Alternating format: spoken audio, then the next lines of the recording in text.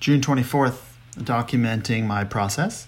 At the end of my last 5 minutes of my day before I take off with my family, I'm going to do a quick IG story on my thoughts throughout the day and a Anchor podcast.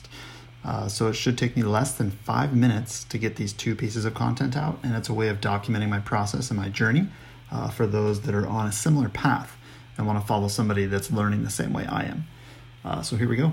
So the first thing that we did is we put a ton of effort, not a lot of editing effort, but a lot of thought process into my current post on TikTok today. And it's June 24th, and it was labeled Day 4. I thought it'd be extremely viral. Maybe the algorithm kicked it down, or maybe the content sucked. Not quite sure. Also took it to heart to just throw my thoughts out on different platforms, Twitter, everything like that. Jumping in on Storyfire and just testing. Also moving in on some good affiliate marketing partnerships and pushing through on the ant farm business. So lots going on. I want to document this process, and that's it. Hopefully this 1 minute a day will help you in this journey. And guess what? It's definitely a grind. It's going to take some time. I know that. I understand it. And we're going to grow something out of this. I want to grow my own business.